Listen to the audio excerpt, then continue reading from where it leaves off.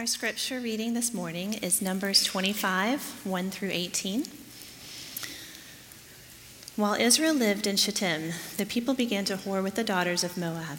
These invited the people to the sacrifices of their gods, and the people ate and bowed down to their gods. So Israel yoked himself to Baal of Peor, and the anger of the Lord was kindled against Israel. And the Lord said to Moses, "Take all the chiefs of the people and hang them in the sun before the Lord, that the fierce anger of the Lord may turn away from Israel." And Moses said to the judges of Israel, "Each of you kill those of his men who have yoked themselves to Baal of Peor." And behold, one of the people of Israel came and brought a Midianite woman to his family in the sight of Moses and in the sight of the whole congregation of the people of Israel, while they were weeping in the entrance of the tent of meeting. When Phinehas, the son of Eleazar, son of Aaron the priest, saw it, he rose and left the congregation and took a spear in his hand and went after the man of Israel into the chamber and pierced both of them, the man of Israel and the woman through her belly. Thus the plague on the people of Israel was stopped. Nevertheless, those who died by the plague were 24,000.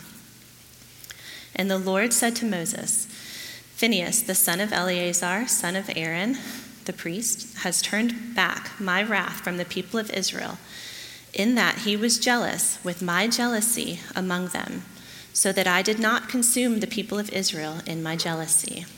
Therefore say, Behold, I give to him my covenant of peace, and it shall be to him and to his descendants after him the covenant of a perpetual priesthood, because he was jealous for his God and made atonement for the people of Israel."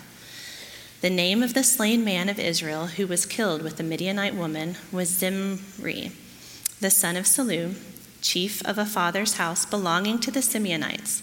And the name of the Midianite woman who was killed was Cosbi, the daughter of Zur, who was the tribal head of a father's house in Midian. And the Lord spoke to Moses, saying, "Harass the Midianites and strike them down, for they have harassed you with their wiles, with which they beguiled you in the matter of Peor, and in the matter of Cosbi, the daughter of the chief of Midian, their sister, who was killed on the day of the plague on account of Peor." This is God's word. Most journeys don't involve going in a straight line from point A to point B. There are usually twists and turns along the way. Sometimes we blow it and have to make a fresh start. So how can we get it right in our journey with Christ? There is a book in the Old Testament that can really help. Well, this is one of those Sundays where, as I was anticipating the passage, I'm thinking, I don't know, because this is a pretty sobering passage. And of course, it's also on our family-friendly day, so I'm going to have to find a way to speak in delicate language about what's really going on here. And third, there is so much I would like to tell you about what is going on, but I'm going to have to restrict myself to the window of time that we've allotted for this. So anyway, this will be interesting. Today's sermon is about influencers. There are some who represent themselves as friends who are actually plotting our harm. There are others who may do something off-putting, even shocking, but who are actually promoting our true good. And today we're going to catch a picture of both. Paul explains that the passage that we're studying today was written for our benefit. He says this in 1 Corinthians 10. "Nor let us act immorally as some of them did, and 23,000 fell in one day." That's a reference to this incident that we just read about. And then he later says, "Now these things happened to them as an example, and they were written for our instruction, upon whom the ends of the ages have come." This account of what happened with Phinehas and Israel was actually an incident in which God was being very clear about what he thought about what was happening, and it was written down in order to help us today. What happened to them poignantly illustrates how God views a breach of command 1, which is God alone. Loving God all in promotes our good, because God is all good. And so when someone says, no, I want God plus, they're actually committing a form of spiritual suicide. God is the source of all good, and so to love God alone is to love the one who does us nothing but good. Now, the adverse effect on Israel was immediate. They moved away from God alone. But it happened as an example. A plague broke out. 23,000 died within a 24-hour span. Ultimately, 24,000 actually died through the result of this in the subsequent short season. This is actually a window into something that will happen on a global scale in the future. But right now, God is operating from patience. In 2 Peter 3:9, it says, the Lord is not slow about his promise, as some count slowness, but is patient toward you, not wishing for any to perish, but for all to come to repentance. What happened in the incident with Baal Peor was something in which the result was immediately apparent. A plague broke out, and God was communicating, this is what I think of what you have done. Right now, God is operating in a way that is marked by patience. He's not willing for any to perish. He wants everyone to come to his Son as Savior. And so there's a hold. But Baal Peor, the incident with Baal Peor, is designed to show us, here's what God thinks of what is going on. The incident that we're considering this morning is really a reality check for a world that is bent on defying God. For now, there's still time. We can learn from Israel's example that blended devotion, God plus, is toxic. And we can help those around us to love God alone, who is the source of all good. So with that, I need to give you some background on this passage in order for you to understand it. So I want to talk about a guy by the name of Balaam who had a plan A and a plan B. Israel arrived at the plains of Moab opposite Jericho. This was the last stop before crossing the Jordan. So this is really their last encampment before they move into the promised land. And Balak, who is the king of Moab, he sees the handwriting on the wall. In fact, he makes this statement. It's recorded a little bit earlier. I think it's in chapter 22. Now this horde will lick up all that is around us as the ox licks up the grass of the field. In other words, when this group of people comes, there's no hope for us. They're going to be like locusts. And so he basically dialed Uber prophet. What I mean by that is he called a guy by the name of Balaam. This is the king Balak, who calls a guy by the name of Balaam, who's a prophet for hire. And we read in 22, 5 and 6, so he sent messengers to Balaam, the son of Beor, saying, behold, the people came out of Egypt. Behold, they cover the surface of the land, and they're living opposite me. Now, therefore, please come. Curse this people for me, since they are too mighty for me. Perhaps I may be able to defeat them and drive them out of the land. So he basically contacted this prophet and said, please come, I need you to curse this people. And you know the story of the donkey that was talking back to him. The last of the three messages, he says in chapter 24, verse 9, he says, blessed, and he's saying this to Israel, blessed is everyone who blesses you, and cursed is everyone who curses you. This was not going the way Balak thought. Then Balak's anger burned against Balaam, and he struck his hands together. And Balak said to Balaam, I called you to curse my enemies, but behold, you've persisted in blessing them these 3 times. Therefore, flee to your place now. I said I would honor you greatly, but behold, the Lord has held you back from honor. So the Balaam plan didn't work out, and these attempts to curse God's people didn't work out. Here's what Balaam said. Though Balak were to give me his house full of silver and gold, I could not do anything contrary to the command of the Lord, either good or bad, of my own accord. What the Lord speaks, that I will speak. He actually sounds like a noble guy, doesn't he? Whatever God says, that's what I'm going to say. But that's not the whole story. Balak's plan, the king, Balak's plan to curse Israel utterly failed.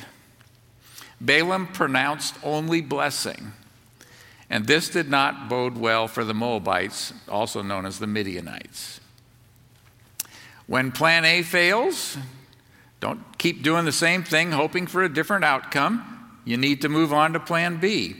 And Balaam actually gave a plan B to Balak.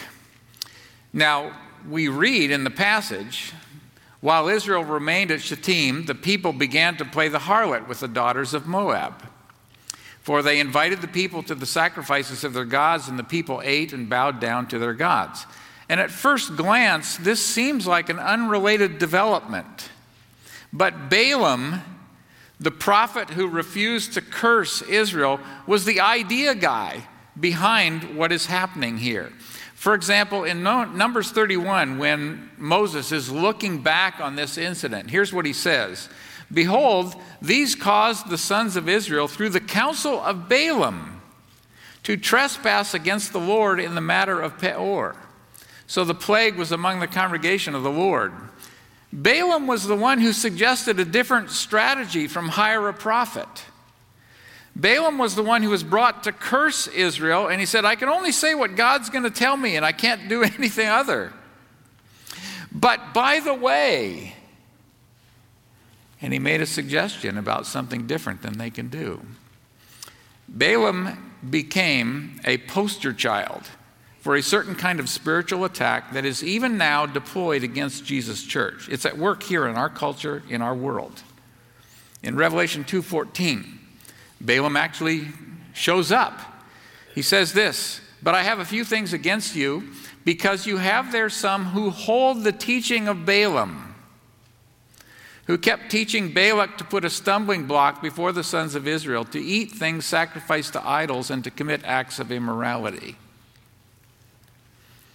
Balaam told Balak, I've got another idea. Yes, I'm not going to curse the people the way you wanted me to. Plan A involved convincing God to reject his people. Utter fail. But plan B involves manipulating the people into rejecting God for another.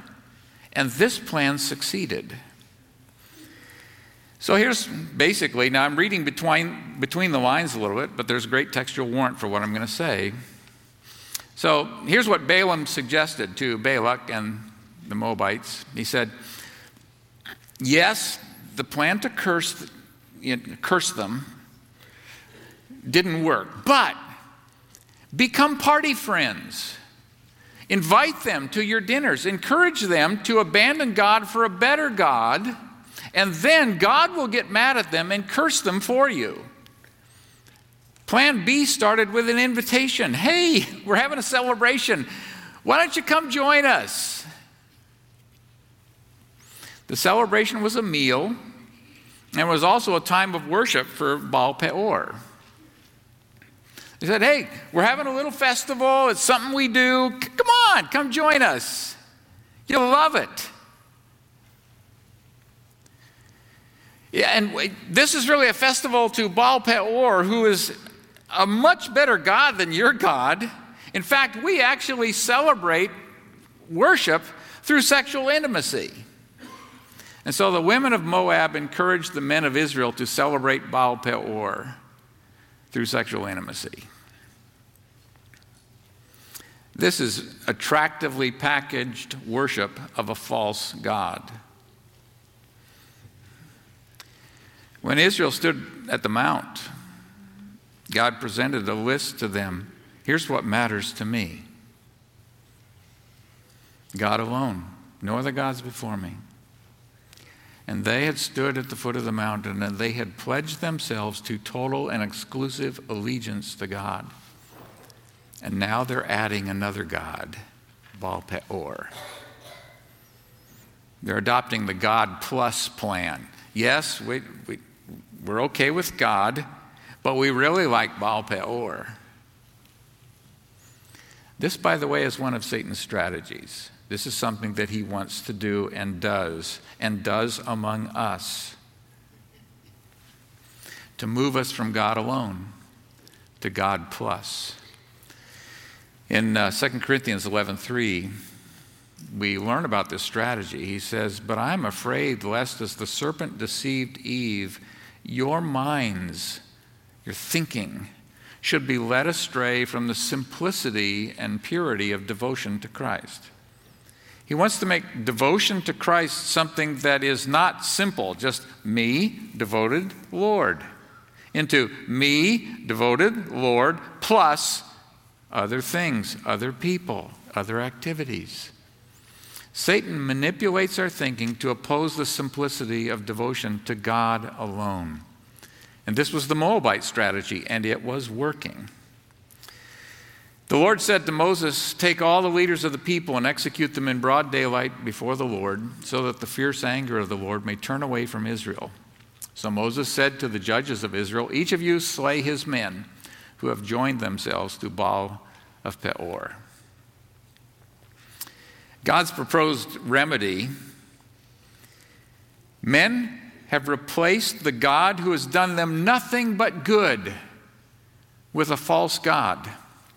When Hosea, the prophet, many years later, is recalling what happens, he makes a statement that to me is quite striking in describing what Israel has done. God says, "I found Israel like grapes in the wilderness." Can you imagine finding grapes when you're in a desert? What those would mean to you? "I saw your forefathers as the earliest fruit on the fig tree in its first season. But they came to Baal Peor and devoted themselves to shame, and they became as detestable as that which they loved."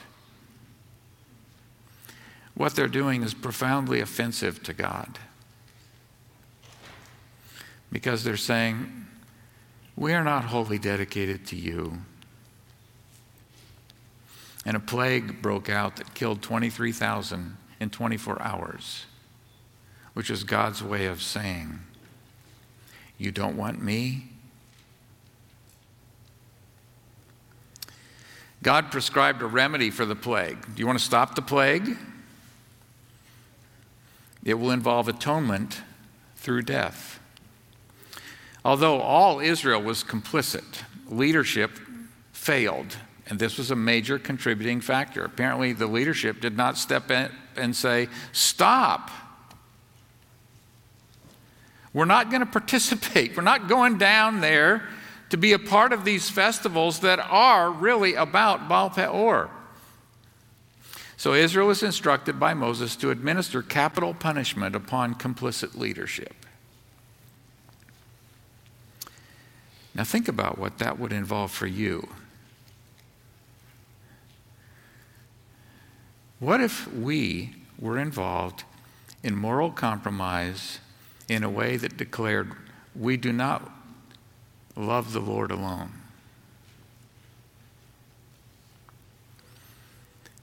And a plague broke out. And then God says, "I want you to take your leaders who didn't warn you. I want you to execute them."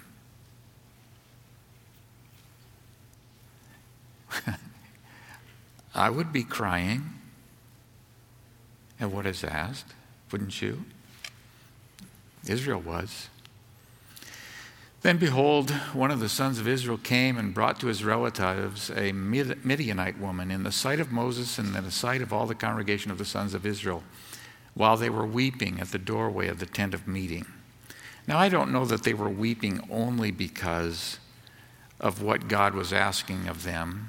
Maybe they were weeping because they were sad about what they had done, but they're weeping.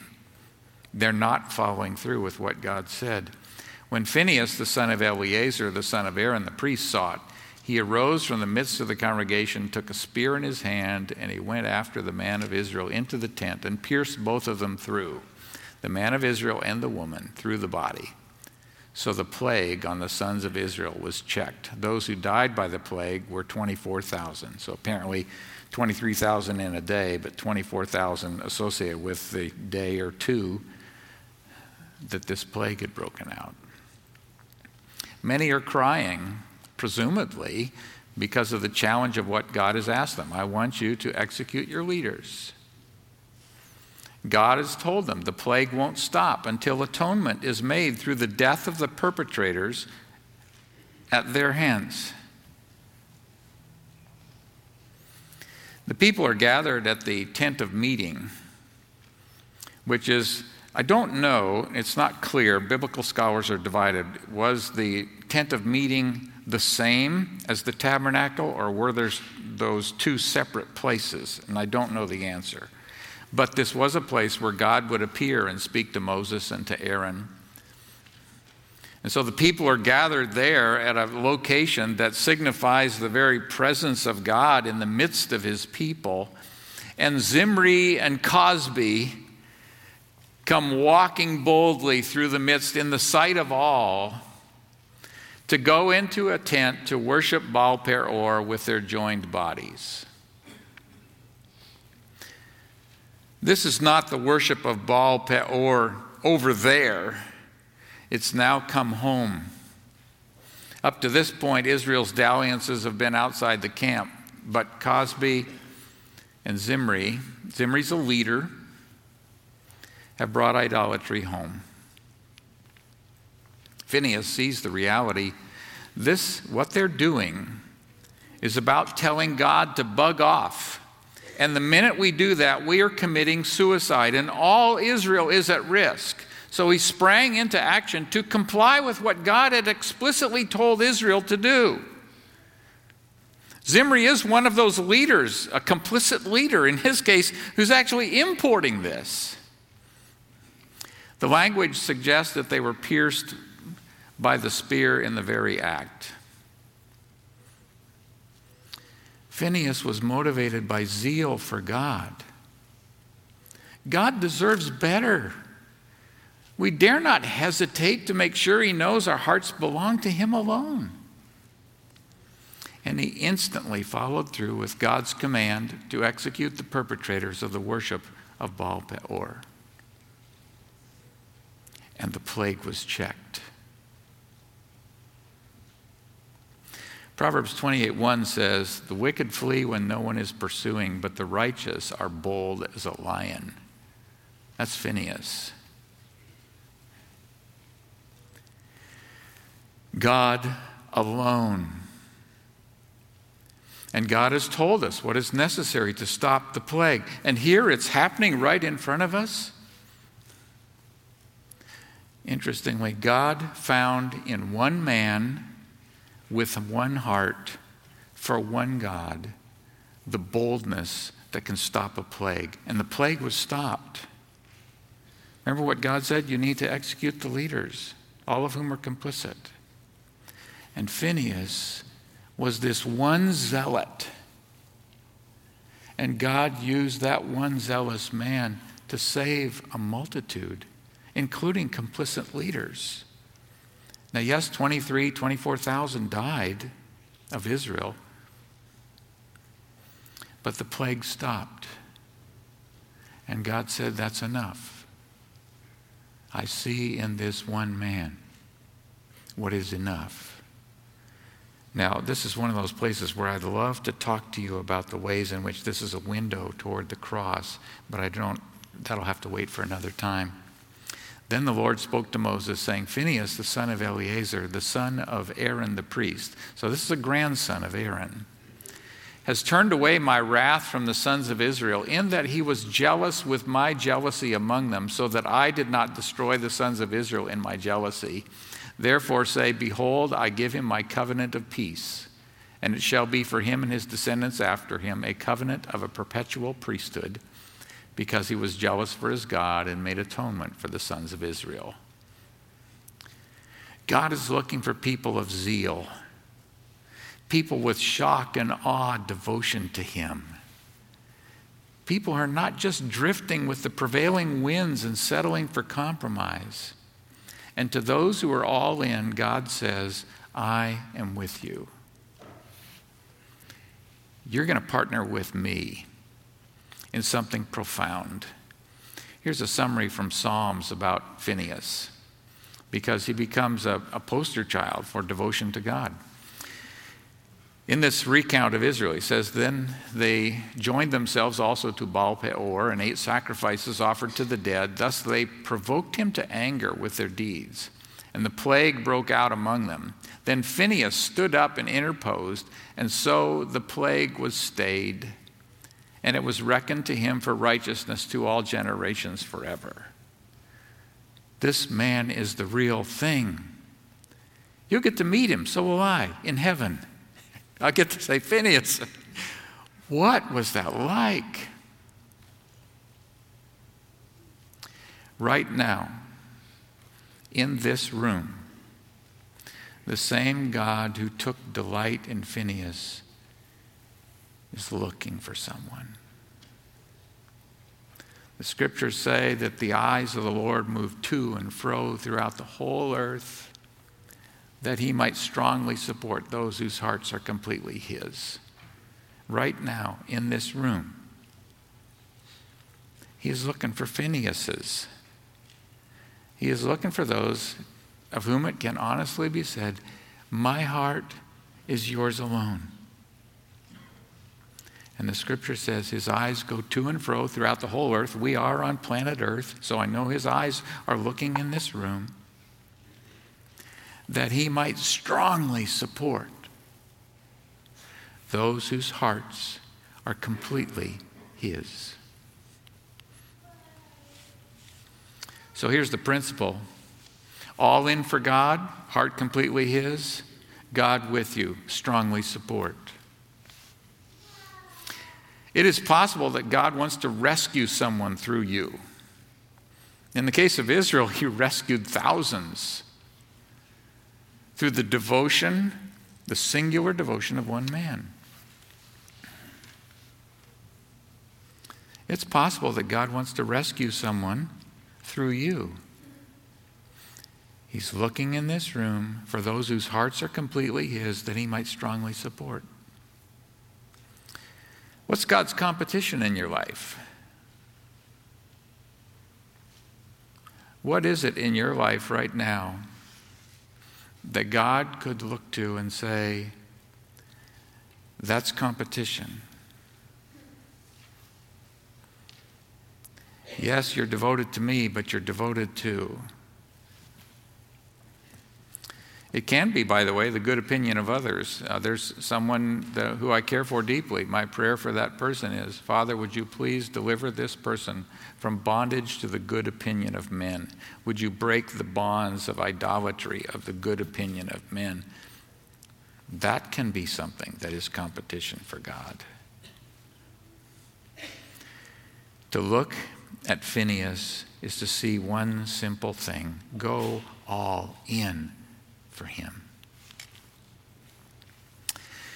Then the Lord spoke to Moses, saying, be hostile to the Midianites and strike them, for they have been hostile to you with their tricks, with which they have deceived you in the affair of Peor and in the affair of Cosbi, the daughter of the leader of Midian, their sister who was slain on the day of the plague because of Peor. This is God's way of saying the Midianites are not your friends. They have been using a friendship strategy to work your harm. They have been using deceitful kisses. Let me explain. Now, in this case, it was actual, literal, deceitful kisses. Faithful are the wounds of a friend, but deceitful are the kisses of an enemy. I actually wonder if that is not written about this specific passage. So here's a word for you as a teenager, although it relates to everybody, but this is, I think, especially true. Are your friends drawing you closer to God? If not, they are not your friends. Do you say peeps? I don't know. Are the peeps you hang with? When you spend time with them, do you come away saying, I love Jesus more than ever? Or do you not think about it? Or worse, question about it? They are not your friends. If someone who claims to be your friend is making compromised allegiance to Jesus seem attractive, he or she is not your friend. Am I more or less what Jesus wants when I'm around this person? One of the ways that this can be deceptive is with what I would call loopholing Scripture. to be around someone who is basically saying, yeah, but God's really not got a problem with this. This is somehow a loophole. This is somehow okay, even though his word says it's not okay. Phinehas did what true friends do. And in his case, he did something that was quite shocking, that nobody else, it seems, was prepared to do.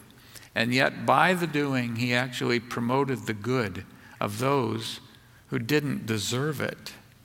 He became a means by which grace was given to them. Here's the zealot's promise. God says, I will work in partnership with you to accomplish what can only be explained by the hand of God. If it's God alone between you and me. This is a great promise for us as a church. Find ways to keep going deeper in your loyalty and your zeal for the Lord, and then stand back and see what God wants to do. So here's my question for you. What's one thing you can give up that is compromising your devotion to the Lord? What is one thing you could say, you know what? And maybe you're drawing a blank. No problem. Go get some godly, trusted counsel. And then pray a high-risk prayer.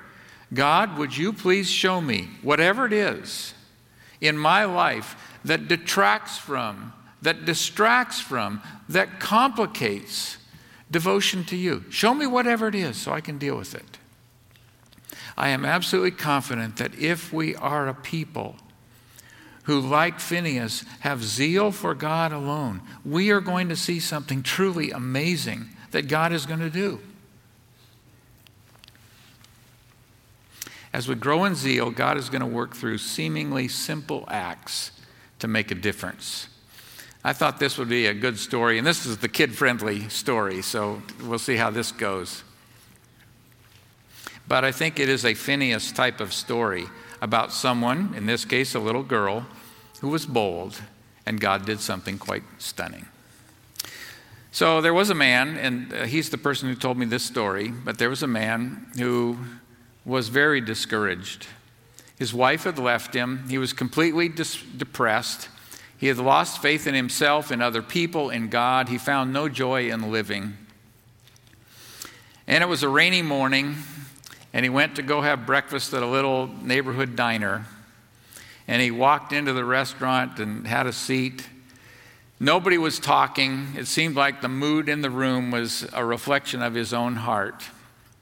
Now, there was a mom and her daughter who were seated at one of the booths, and the waitress brought the food to them and set it before them. And the girl said, when the waitress was there, "Mommy, why don't we say our prayers?" And the waitress said, "Sure, honey, we pray here. Will you say the prayer for us?" And the girl said, "Sure."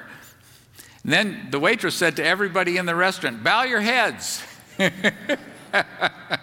And surprisingly and slowly, everybody bowed their head. And then this little girl said, "God is great, God is good, and we thank him for our food. Amen." And the waitress said, "We should do that every morning."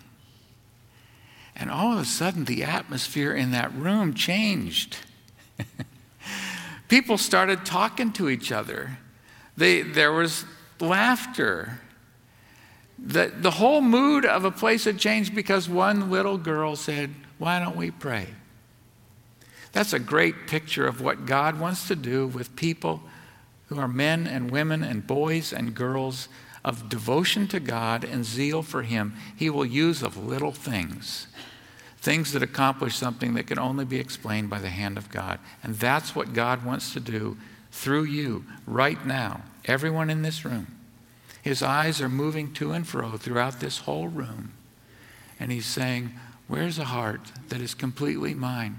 Oh yeah, there's one. I'm going to do something through him, through her." Let's pray.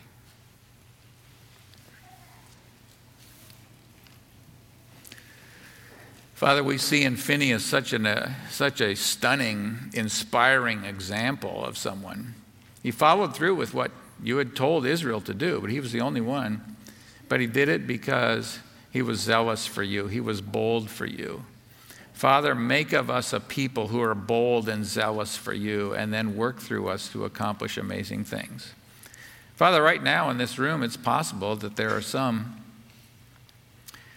who have competition for you that has gained a toehold in their hearts. Would you show them what that is and help them deal with it and say no to it? Father, there are some in this room who have friends who are actually diminishing their devotion to you. Would you give them the courage to be able to say, I'm not writing you off as a person, but I cannot be your friend. Father, we want to be a people in whom you delight to do amazing things, because we are a people whose hearts belong to you alone. Help us become that, we ask in the name of our Savior who died for us, Jesus. Amen.